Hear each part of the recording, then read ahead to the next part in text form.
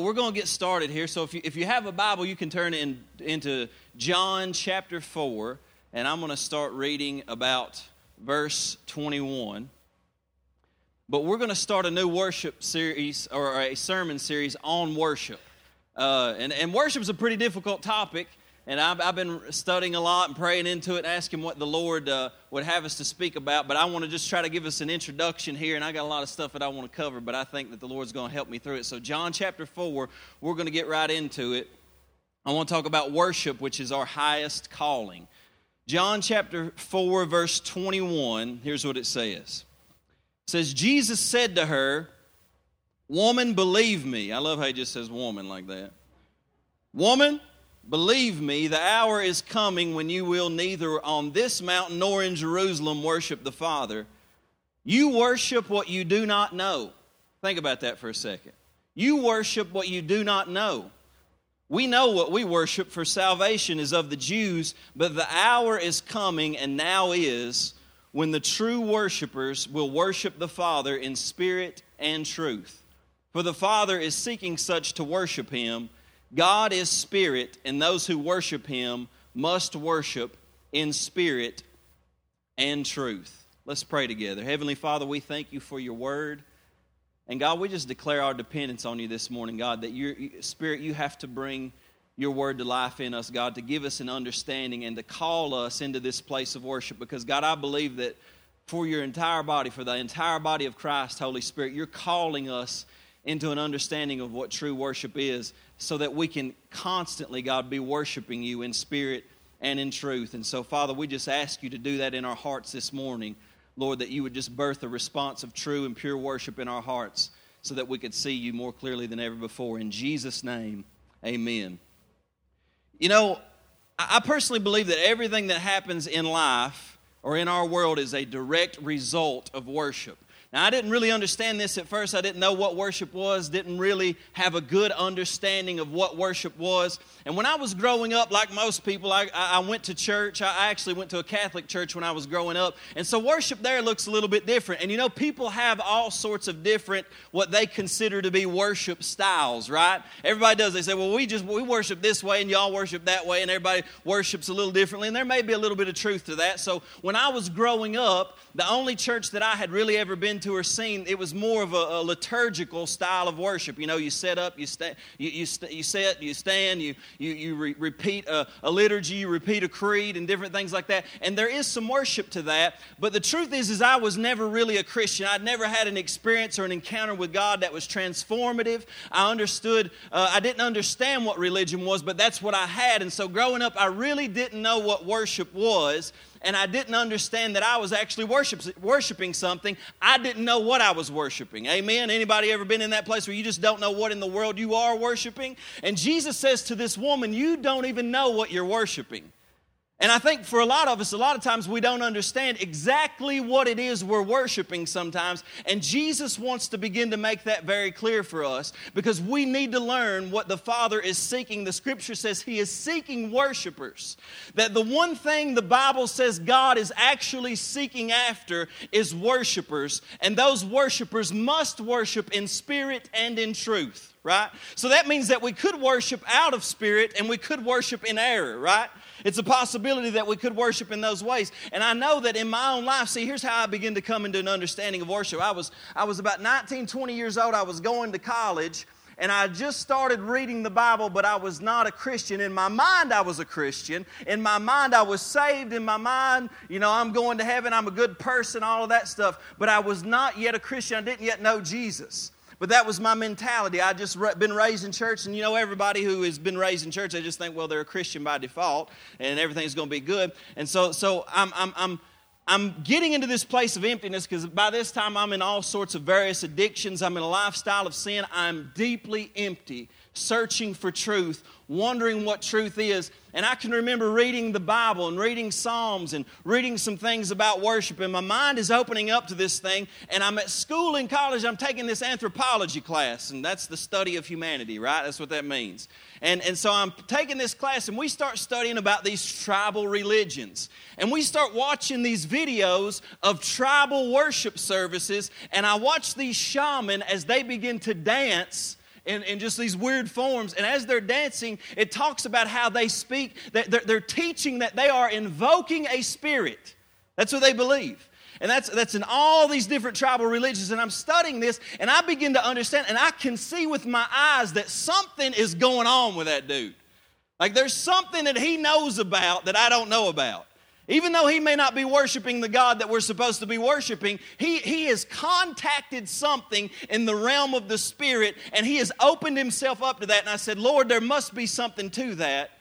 And I said, Lord, would you begin to teach me this? And during this time, I start to pray. Again, I've not been going to church much. I've not been doing anything. But I start to pray. I start to read the Bible more. And sometimes when nobody was around, I would try to begin to obey the Bible. So I would go out into a field. I would kneel down sometimes because I noticed where it said that in Scripture. I would lift my hands to God. I would begin to pray and praise and read the Bible. And I'm coming into this understanding of what worship is without even really realizing it. And I begin to open myself up to God. But here's the thing about worship, is I finally came to a place over this 11-month period, and what I realized is that I had not been worshiping God at all. That I had been worshiping the gods of self primarily. That God looked a lot like me. That God thought what I thought, liked what I liked, thought was good what I thought was good, thought bad what I thought was bad. He looked just like me. My God was just like me. Let me tell you something. If your God is a lot like you, you need to probably shift your God focus, right? Because our God is really a whole lot different than us. He's holy. His thoughts are different. His ways are different. And when we come to worship God, odds are you're going to encounter somebody who thinks differently than you. He's going to challenge the way you think. He's going to challenge the way you live. And sometimes we're afraid of that because we never want to be challenged in our comfortable area of life. But I promise you, God is different than you, but He desires to make you like Him. Amen? And so I start to experience this change going on in my life, and I came to this place where I finally moved beyond just praying or just lifting my hands. And at the point when I finally said, God, I give you all myself because I cannot live without you anymore. I had that moment where I saw there was nothing better that I could do than to truly worship Him. And in that moment, He came into my life and set me free from so many of the addictions and the bondage. And I'm still learning what worship is, and I'm still growing in an understanding of what worship is. But here, this week as I was studying about this, I wrote this down. I said, we are created for worship, right? Or I wrote, we are created to worship. And I woke up Saturday morning and I'm praying and I'm just, reading the Bible. And the Lord said, that's actually not a true statement. You're not created for worship. You're not created to worship. You are created worshiping. I said, what in the world? This is the kind of thoughts that I'm having. I'm saying, what does that even mean? And so I literally, on my notes here, I got that marked out. And here's what God said. God says that we are created in His image. And God is a Trinity. The Father, the Son, and the Holy Spirit. And God is a continuous outpouring of love and communication and joy and kindness and goodness. And He never ceases to pour out. The Father is always pouring out on the Son and the Spirit. And the Son is always pouring out on the Spirit and the Father. And the Spirit is always pouring out on the Son and the Father. And you see this going on always. And when God begins to live on the inside of us and He creates us, He says, you're designed in my image. That means that you are continually outpouring yourself to something. You never cease. Worship never stops. It never stops. We are always, every day of our lives, without ceasing, worshiping. Now, you never thought of worship in that way because you thought worship was something you did when you came to church on Sunday morning and everybody started singing. Right? Now, that's a big aspect of worship, but worship is far more than that because here's the first point that I have. Number one in your notes, it's very, very simple, but it's good for you to understand, is that everybody worships. Not just Christian people, not just the people that come up around the altar and lift their hands. Every single human being on the face of the planet worships. Atheist people worship. Agnostic people worship. Everybody worships. The question is, what do you worship?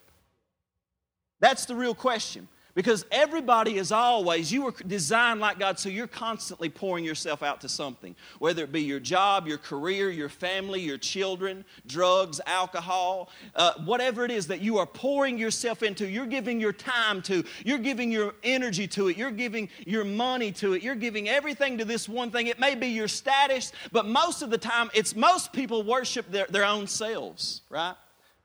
Most people worship their own selves.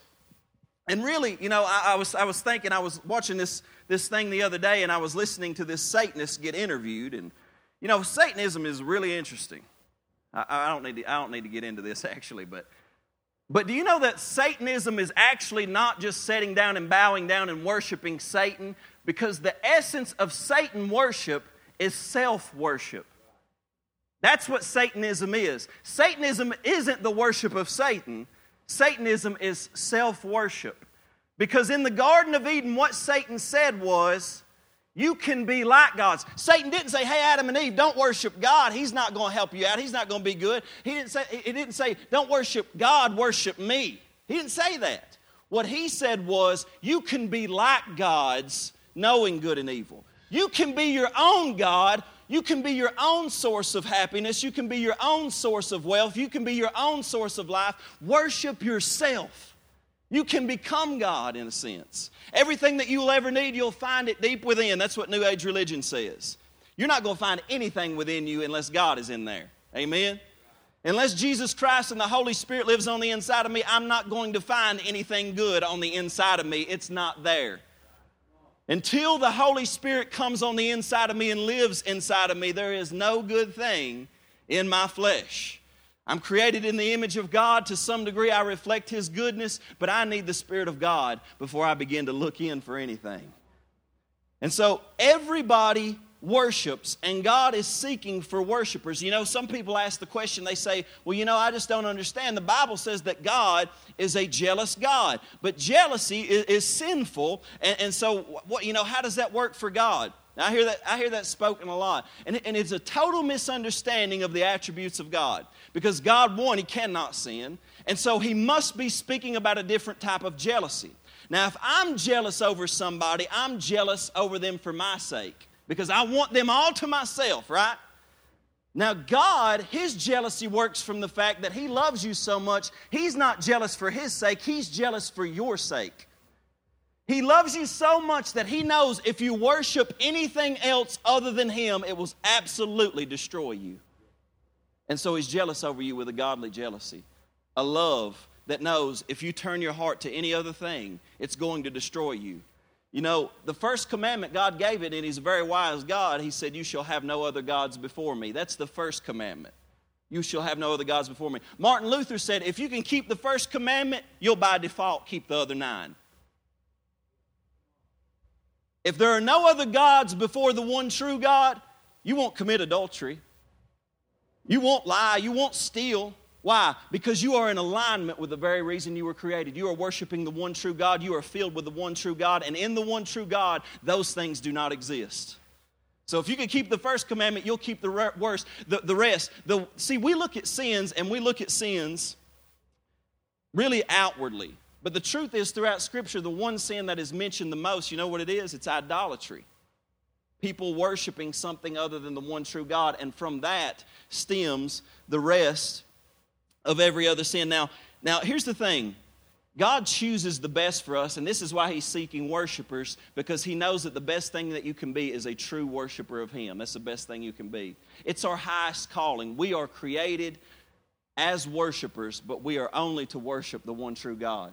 That's our calling. That's our privilege. And I'm telling you something, as a church of Jesus Christ, we will never come into the fullness of what God has for us until as a church, as the body of Christ, we understand worship and we learn what it means to enter in and to be active in that worship in every day of our life, continually worshiping. And I'll be honest with you, this one might sting a little bit, but the truth is how we worship in here corporately together on Sunday morning is honestly a reflection of how we've been worshiping through the week.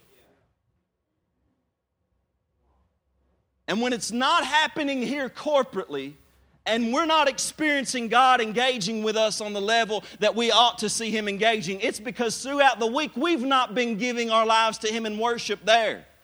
And sometimes I believe people begin to be convinced that worship is simply me sitting in a pew and them singing to me. They're not singing to you. They're not singing for you. It's not for your entertainment. It is to glorify the one and true and only magnificent and holy and worthy God. And I'm telling you, in our generation, we're getting it so mixed up on what worship really is. We think it's about us. We think it's about us being entertained or liking a song. It's got nothing to do with any of that. You know, songs are important and they have something to do with worship, but it's so much more than that. In Psalm 34:9, I like what it says in the Message. It says, worship God if you want the best. Worship opens doors to all His goodness. You know, I love that. It says, worship God if you want the best. Why? Because if you worship something else, you're going to get something inferior. Not only inferior, but deadly. But then it says, worship opens doors to all of His goodness. I promise you this, whatever you worship, it will open doors to whatever it is that you worship has to offer. Some people worship drugs and it will open the door to whatever it is that drugs have to offer, bondage, right? Some people worship sex. It will open the door to whatever it is that has to offer. And it all leads to bondage and enslavement and destruction, corruption, inner corruption, emptiness, right?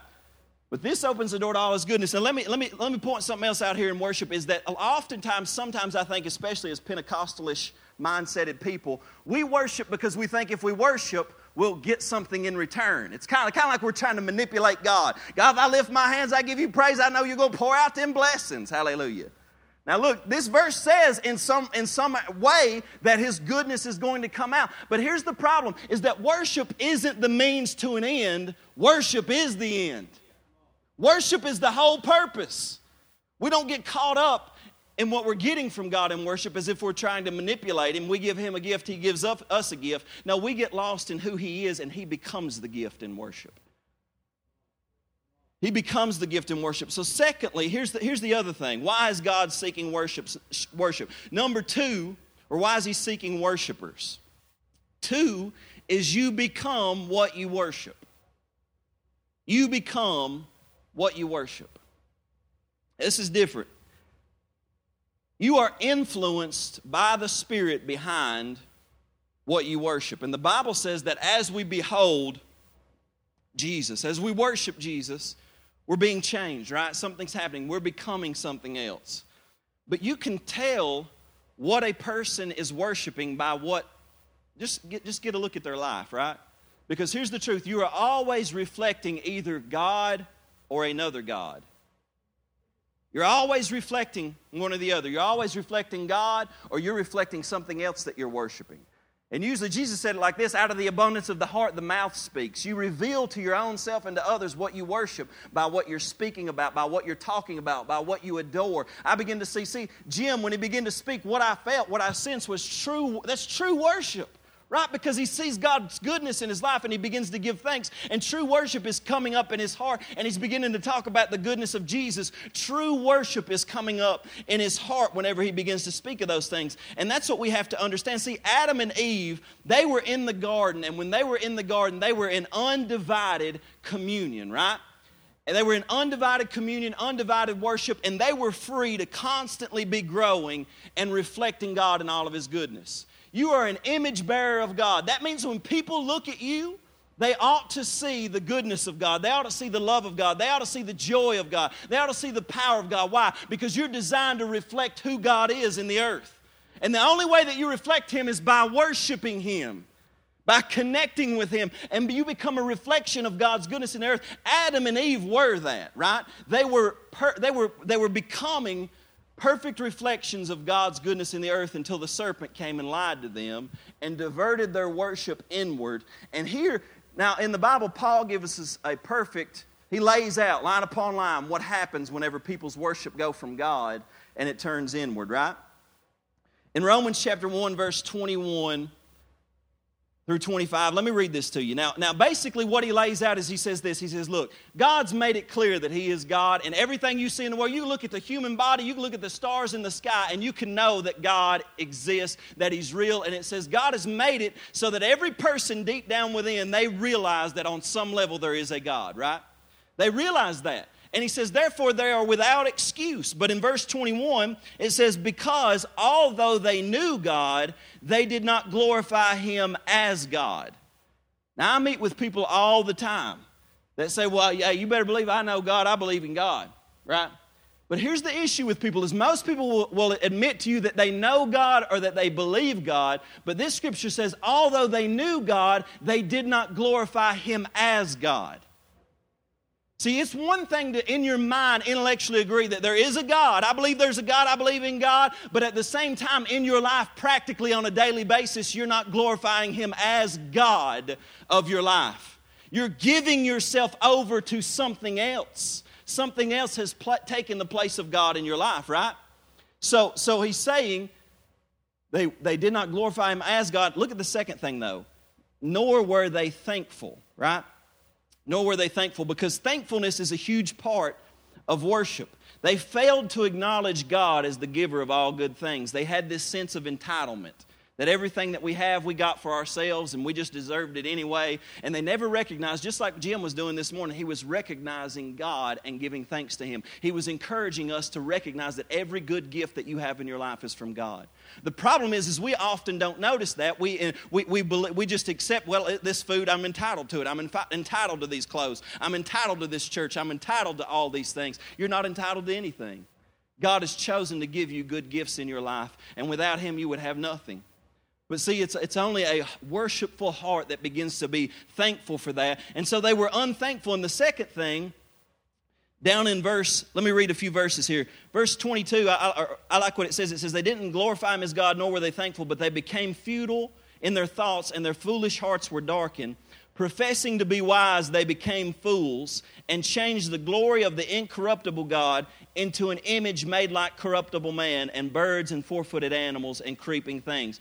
And therefore God also gave them up to uncleanness in the lust of their hearts, to dishonor their bodies among themselves, who exchanged the truth of God for the lie and worshiped and served the creation rather than the Creator. So the next thing that they did, it says, is they exchanged the truth of God for the lie. And that's what I said, what Adam and Eve did, that they believed that they could become their own gods. In essence, people really, the lie that they believe is that somehow they're smarter than God. You say, well, I would never believe that. But see, in our daily lives, sometimes we choose things even though we know God is directing us in another path. Why? Because we think that what God is saying for our lives is not really for us, right? I've got my life under control, right? We exchange the truth of God for the lie, and we begin to take control. We become our own gods. We don't need God. He limits us. The third thing it says they do is they worship and serve the creation above the Creator. And here's the truth about, look, this is all humanity. This is what Paul is saying. He's saying this isn't just people outside the church. This is the state of all humanity apart from God. And he says they worship the creation rather than the Creator. What he is saying is that we don't really want God, we want His stuff. At the end of the day, we worship in such a way that God becomes a person who will actually help us to get our idols.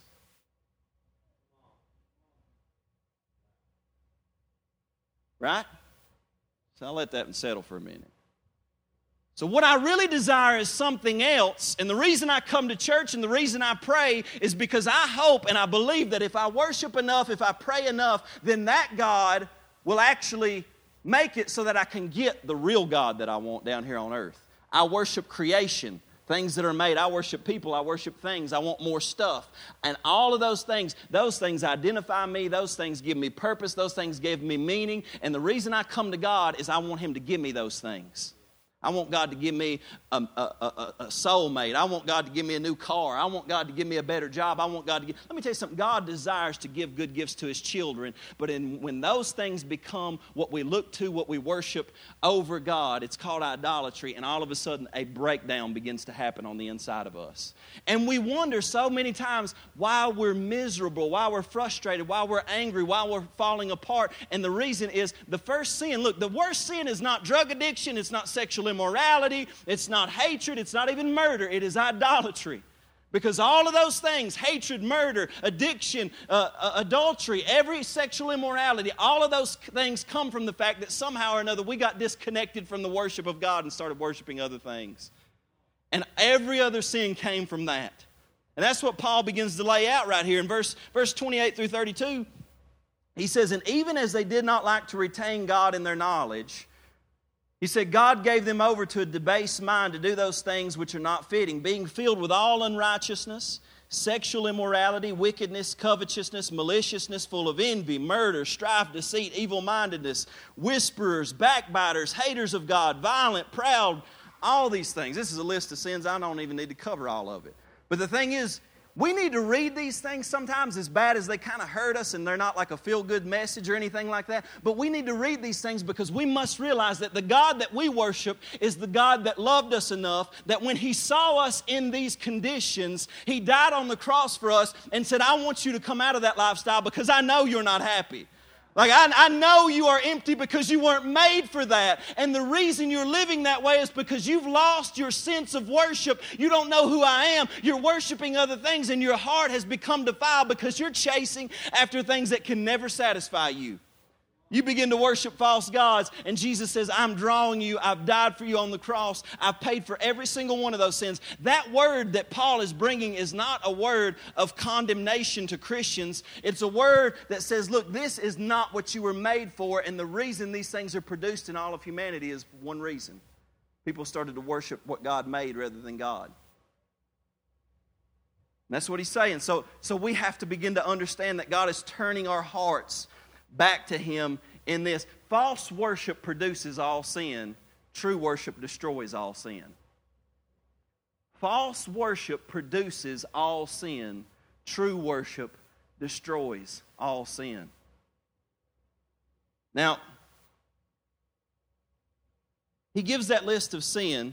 And here's the thing, religion, what religion focuses on is like, for example, if we got somebody and they're smoking pot, what we want to do is religion says, y'all need to quit smoking pot, boys.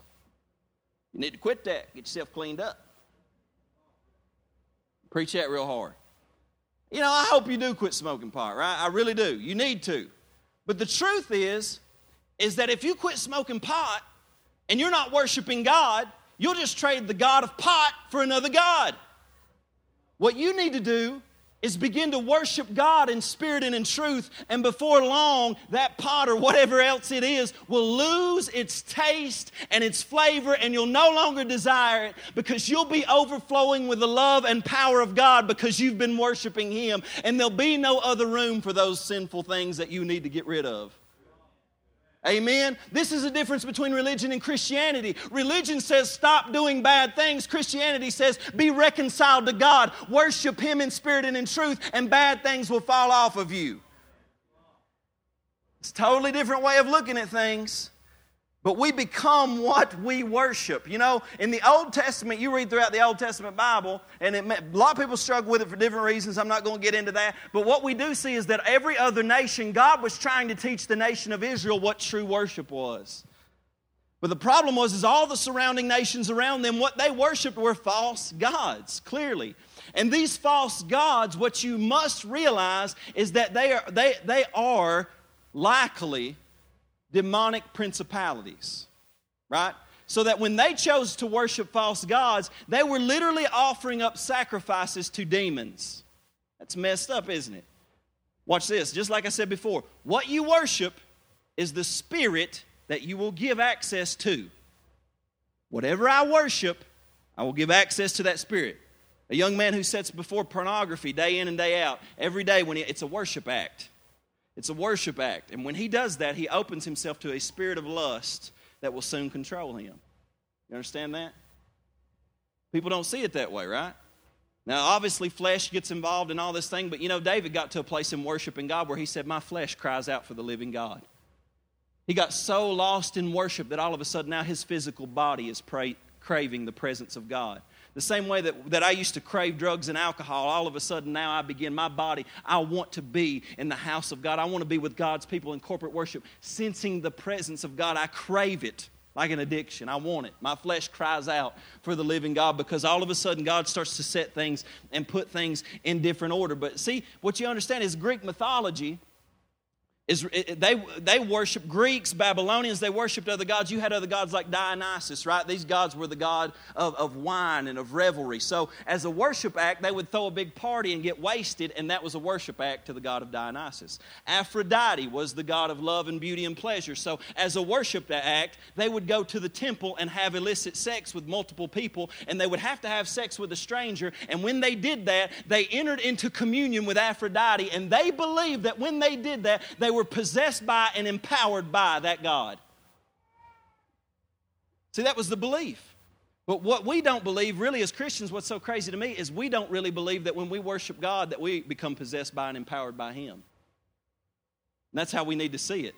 That when we worship God, we become possessed by and empowered by Him, led by Him because we're offering ourselves to Him. Worship is when you choose to show something worth or value and you begin to offer yourself to it. But there's gods. Here's the thing about America. Back then they had the god of Mammon, which was the god of wealth and the pursuit of money and possessions. They had the god of Thoth, which was the god of knowledge and all these different things. And we say, well, thank God over here in America we don't have those gods anymore. Let me tell you something. We worship the same gods, we just don't have temples and images built to them. We worship the same gods at our universities. We worship the same gods on our computers. We worship the same gods every day when we go to work because we pursue something else that will bring us what only God can bring, hoping that somehow it's going to get the job done. And it fails every time, right? Psalms 115, verses 3 through 8.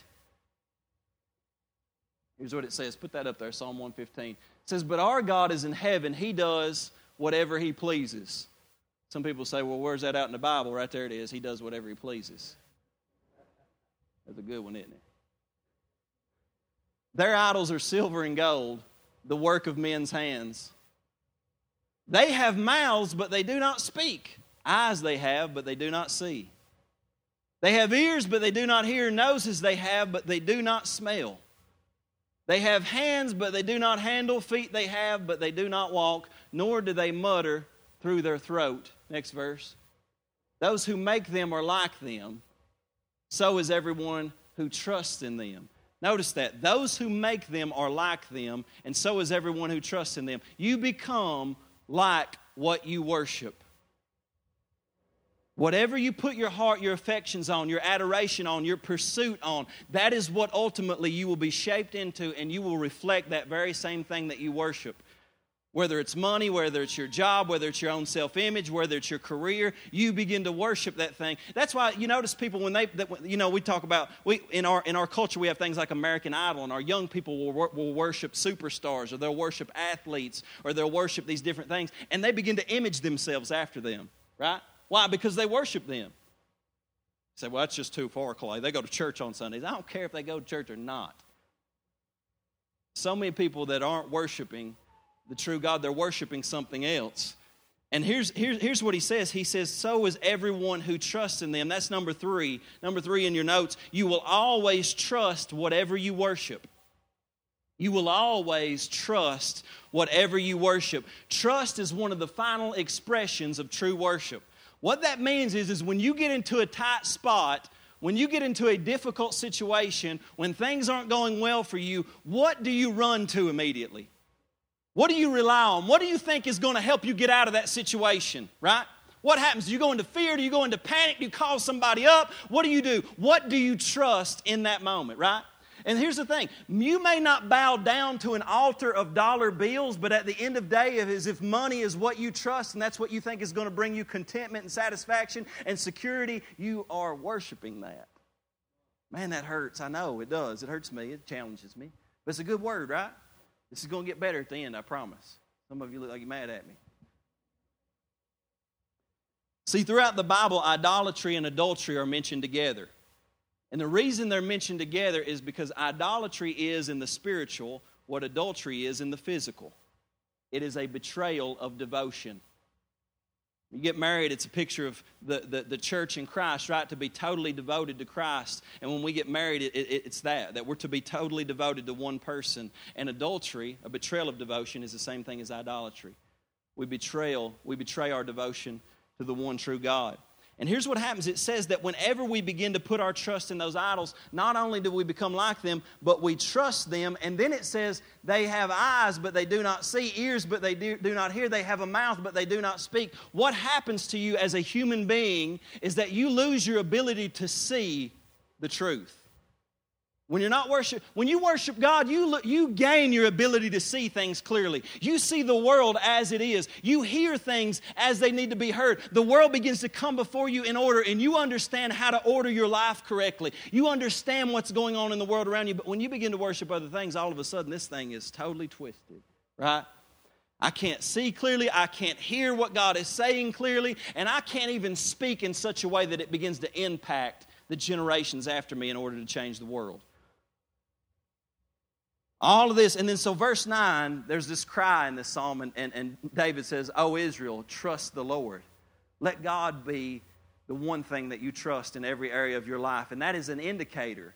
In these difficult situations, do you trust that God is going to bring you through? Now listen, every single one of us deal with a struggle in that area. We deal with difficult times. Satan comes to test us, and for a moment we lose our trust, and we almost trust other things. But thank God for the Holy Spirit that draws us back and says, "Trust in me. I'll bring you through this." And see, look, everybody on the earth, this was the one thing that Israel struggled with. You remember? They were always struggling with worshiping other gods, being tempted away by other gods. It's the same way with us. Every day of our lives, we're being tempted away by other gods to worship something else. That is Satan's plan for you. That you will stop worshiping the one true God and put your focus on something else. That's his plan for your destruction. And every single one of us we're going to be tempted.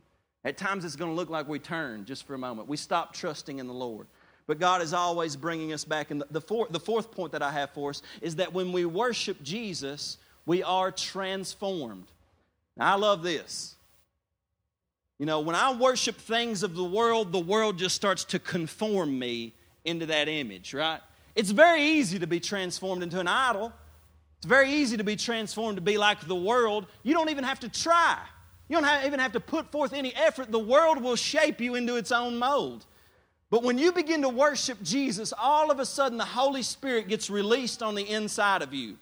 And He begins to transform you from the inside out. And you begin to reflect the very glory of Jesus Christ Himself. That's how you can tell when somebody is beginning to truly worship God. Now let me tell you something about Christians. Christians are not people who worship God perfectly. There's one person who worshiped God perfectly, and that was Jesus Christ Himself. We are only as Christians learning to be in Christ and learning to worship God perfectly. And as we learn to worship Him perfectly, we're being transformed into the image of Jesus Christ.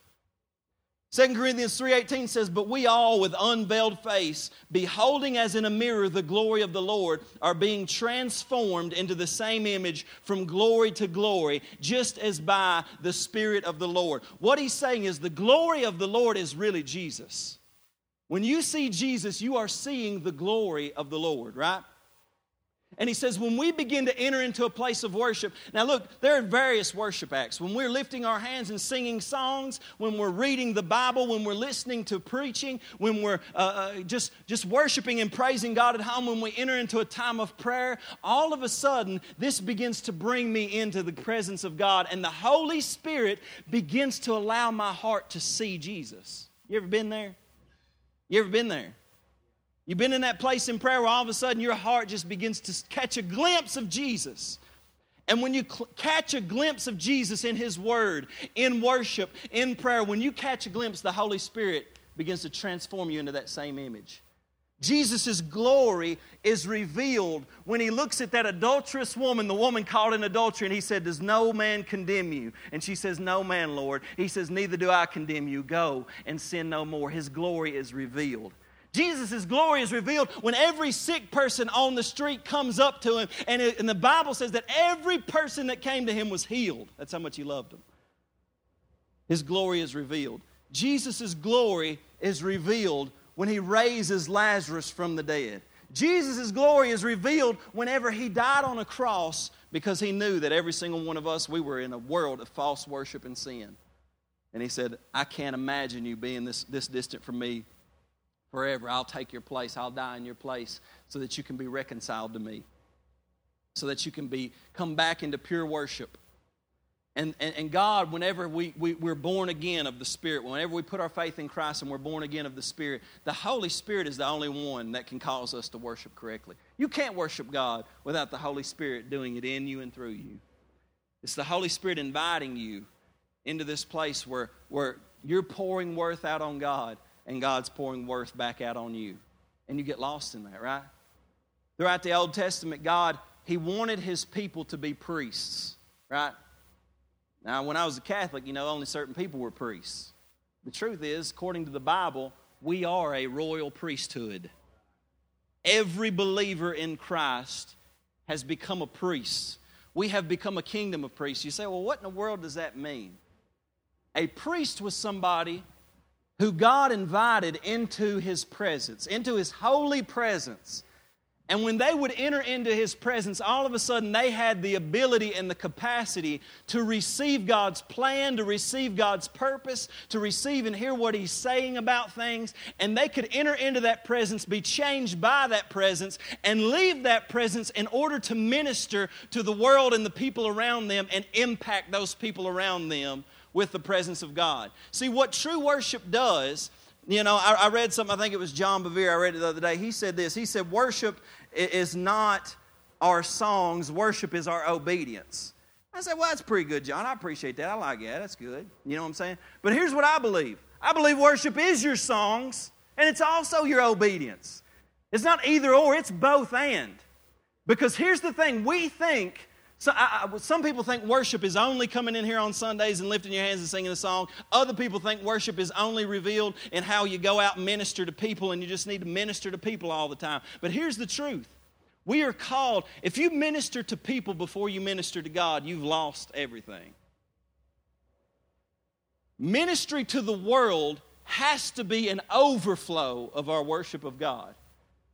Jesus' ministry was first and foremost to God the Father. And from there, the love of the Father overflowed to humanity. And what God is saying to us is if you want to minister to people effectively, you want to minister to your family, your friends effectively, in your workplace effectively, you need to worship me first. And then when you go into those places, you won't even have to try. It will overflow out of you. Ministry will overflow because you're worshiping God. And a lot of times we choose the inferior route and we try to push. Y'all, everybody needs to be a minister. Everybody needs to be a minister. If you don't become a worshiper, you'll never be a true minister. And the truth is, you can minister all day long, but it won't be with any impact without God moving through you and in you in that degree. So we become priests unto God. Now here's my last point, number 5. We minister to the Lord in 3 ways. We minister to the Lord in 3 ways, right? And this gets into maybe a little bit more practical stuff as far as what we do corporately as a church body specifically. Now in Psalm 100 verse 4 it says, enter His gates with thanksgiving and into His courts with praise. Enter His gates with thanksgiving and into His courts with praise. When I read the Bible, it's so funny to me because you read like the Psalms and you read the Bible and it talks about, dancing before the Lord. It's so funny. Sometimes you ever been in a church service where they actually talk about lifting up holy hands in your name and there are like 200 people there and ain't nobody got their hands lifted? That's just funny to me, right? You ever been there? Well, we lift up holy hands in your name. But ain't nobody got their hands lifted. How is it that we can sing about something that we actually don't do? Right? And that's where worship disconnects. that I come in on a Sunday morning and I sing the songs, I repeat the lyrics, I read them off of a board, but I'm not actually singing them to God. I'm not actually engaging with God yet. I've not actually entered into that place where this is something that I'm giving to God, that I'm offering Him this sacrifice, that the reason I'm speaking out of my mouth is for Him and Him alone. I'm offering that to Him. I'm speaking something to Him, right? And so people say, well, worship is just how you live your daily life. Yes, it is, but it begins, I believe, in a place of intimacy. It begins in a relationship with God, how I speak to God when nobody else is around. When nobody else is around, when nobody else is there, when nothing else is going on, when I don't have a person to minister to, how do I talk to God? That's where worship begins, right? And here's the first way that we minister to the Lord. See, all of these things in Scripture, when it talks about thanksgiving, when it talks about praise, it's an invitation into an expression of worship that will allow us to encounter God, and without it, we're probably not going to encounter Him the way that He wants us to, right? So He gives us this prescription for worship. He says, you enter into my gates with thanksgiving. That's exactly what Jim did this morning. All of a sudden, he began to give thanks. You know what happened? Boom, that gate clicked open. We're about to step in, right? I'm gonna say this. I don't know. Sometimes I wonder. I hope I haven't said a whole lot of harsh statements, but at the same time, I want the Lord to convict you and help you and bless you and all that. But I'm going to say this one, this might be convicting, and I'm not pointing, this is not at any person in particular, anything like that, but this is just me saying and giving my own observation of myself, okay? Is that oftentimes I think I come in on Sunday morning, and I give thanks, and I give praise, but I rarely actually enter into worship. That's just me, right? That's just me speaking for myself. I give thanks to God, I give praise to God, but I rarely enter into worship on a Sunday morning.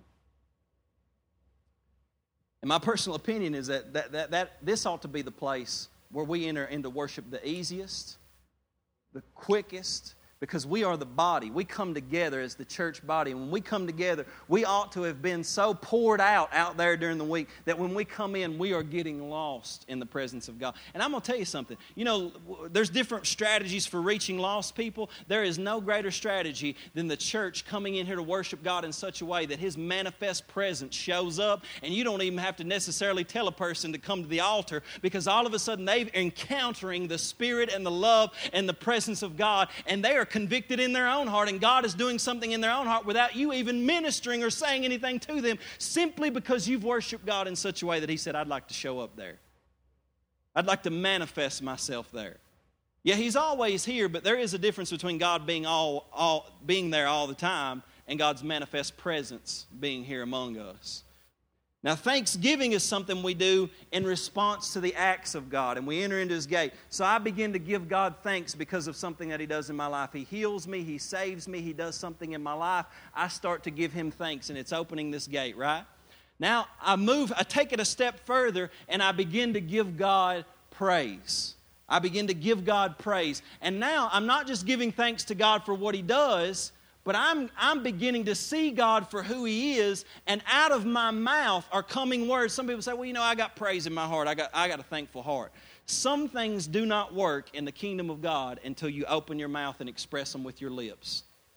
God says to offer Him the sacrifice of praise that is the fruit of your lips. He wants you to open your mouth and begin to tell Him how wonderful He is, how amazing He is, how wonderful He is, just how powerful and glorious that He is. And when you begin to open your mouth and enter into praise, all of a sudden the Scripture says that God inhabits the praises of His people. You say, well, I don't know, but y'all may praise some way. I know this way, but I just don't know if that's really praise or not. Now, in the Bible, there are actually 7 words for praise. I'm not going to go through them all, but you've got them in your notes right there. There's 7 Hebrew words for praise. They range from meaning to celebrate or be clamorously foolish, right? That's a good one. To celebrate or be clamorously foolish. One is to lift the hands. The other one is the extension of your hand in adoration or thanking for things not yet received. A shabach, here's a good one, right? Say shabach. Oh, praise God, I just wanted you to say that. Shabach means to shout with a voice of triumph. Another one means to kneel and to bless God. Another one means to play musical instruments, and another one means to sing songs of praise to the Lord. So all of those things corporately come together in what is one big sacrifice and offering of praise to God. And guess what? Some people say, well, you know, I didn't feel led to lift my hands this morning. Praise and thanks is a sacrifice. You don't have to feel like it to offer it. You get to offer it to God, and He's called you and commanded you to bring it, so you ought to be always praising God, always opening your mouth to the Lord, always lifting your hands to God because of what He has done for you. He is worthy of all of our praise, and we are called to show forth the praises of this glorious God who has paid for our sins with His blood, brought us out of darkness into light, made us a new creation, and given us His Holy Spirit, transformed our lives. He deserves our praise. And He loves us enough.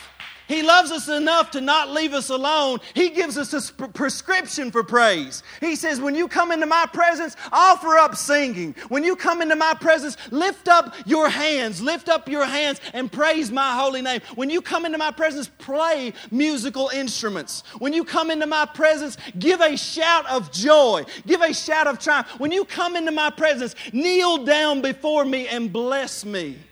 Right? He loves me so much that He didn't leave me guessing about what praise ought to look like. He said, this is what it's going to look like. And He says, when you all get lost in praise, I'm going to come and settle right down in on that. Whew. This is where we have to go as the body of Christ. Because without that happening, what God wants to do will not happen. We have to be a people of praise. We have to be a people of thanks. But see, we got to move it one step further. See, because when I give thanks, I see what God's done in my life. I give Him thanks. I take it another step farther. I begin to praise God, and I enter into His courts. Now I'm entering into His courts, and all of a sudden, He begins to inhabit those praises that we offer up. Now His presence is there. And sometimes you begin to sense that in this room because His presence begins to come in the room because all of a sudden you just begin to sense it. You begin to sense the presence of God, the weightiness of God, the glory of God. And you know He's in the room, and it's almost like He's saying, come on, just a little bit further now. Just a little bit further now. Just come. Let everything be set aside in this moment because I want you to encounter me.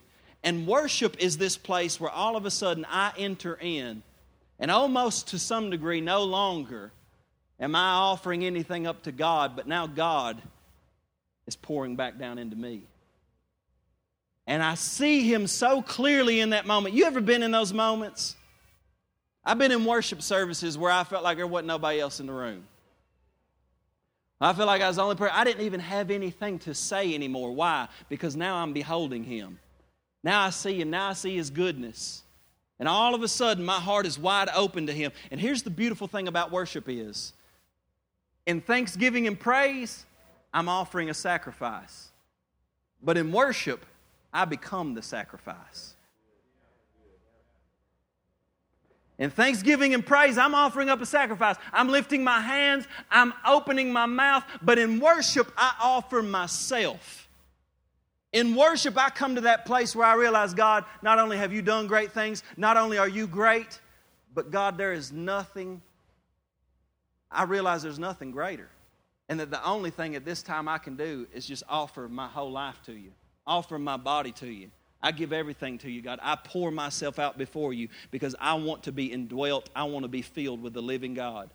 The God of love, the God of goodness, the God of peace, the God that delivers, the God that loves the outcast, that loves the prostitute, that loves the drug addict. That I want to be filled with you, God.